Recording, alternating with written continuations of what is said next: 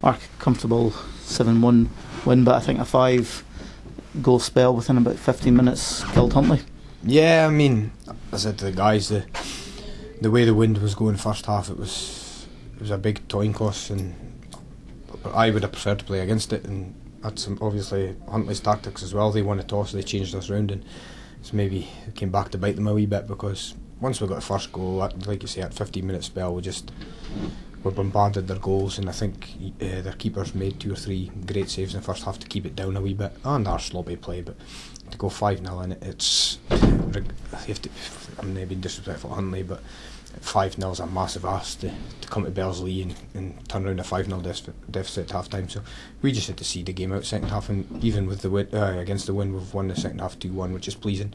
But all in all, Huntly's been a bit of a bogey team to me anyway, so it's pleasing to get that result. It's pleasing as well, you've got your goals shared out. Yeah, that's what we've got. I think we hit our 100th goal again of the season, which is a great tally to get to.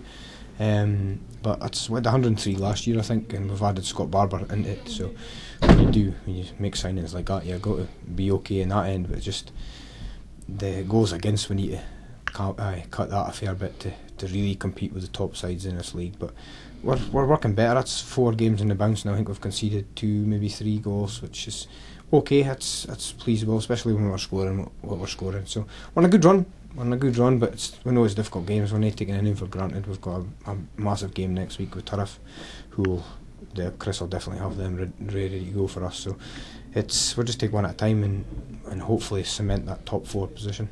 The only negative was the manner in which you lost the Huntly goal. I thought it could have been cleared.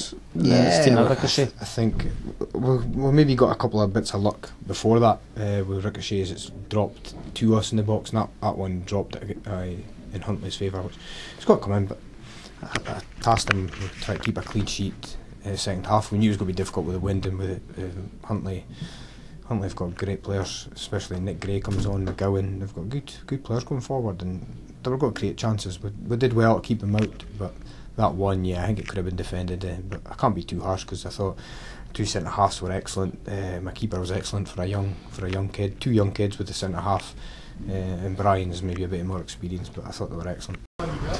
Martin, heavy defeat not helped when you've conceded 5 goals within about a 15-minute spell.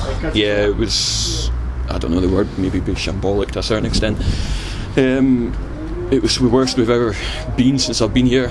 It looked like it could have been a lot more, even at that current point. They were going to score every attack at one point. It wasn't good enough for what we wanted to do. We invited pressure, we sat deep, we were basically on Ewan's toes, and it played into exactly how they play. The thing is, there was a number of individual mistakes for some of the goals as well, so certainly a number of them avoidable. Yeah, fair play. Clarkie's held his hands up. I think he's cost about 3 today.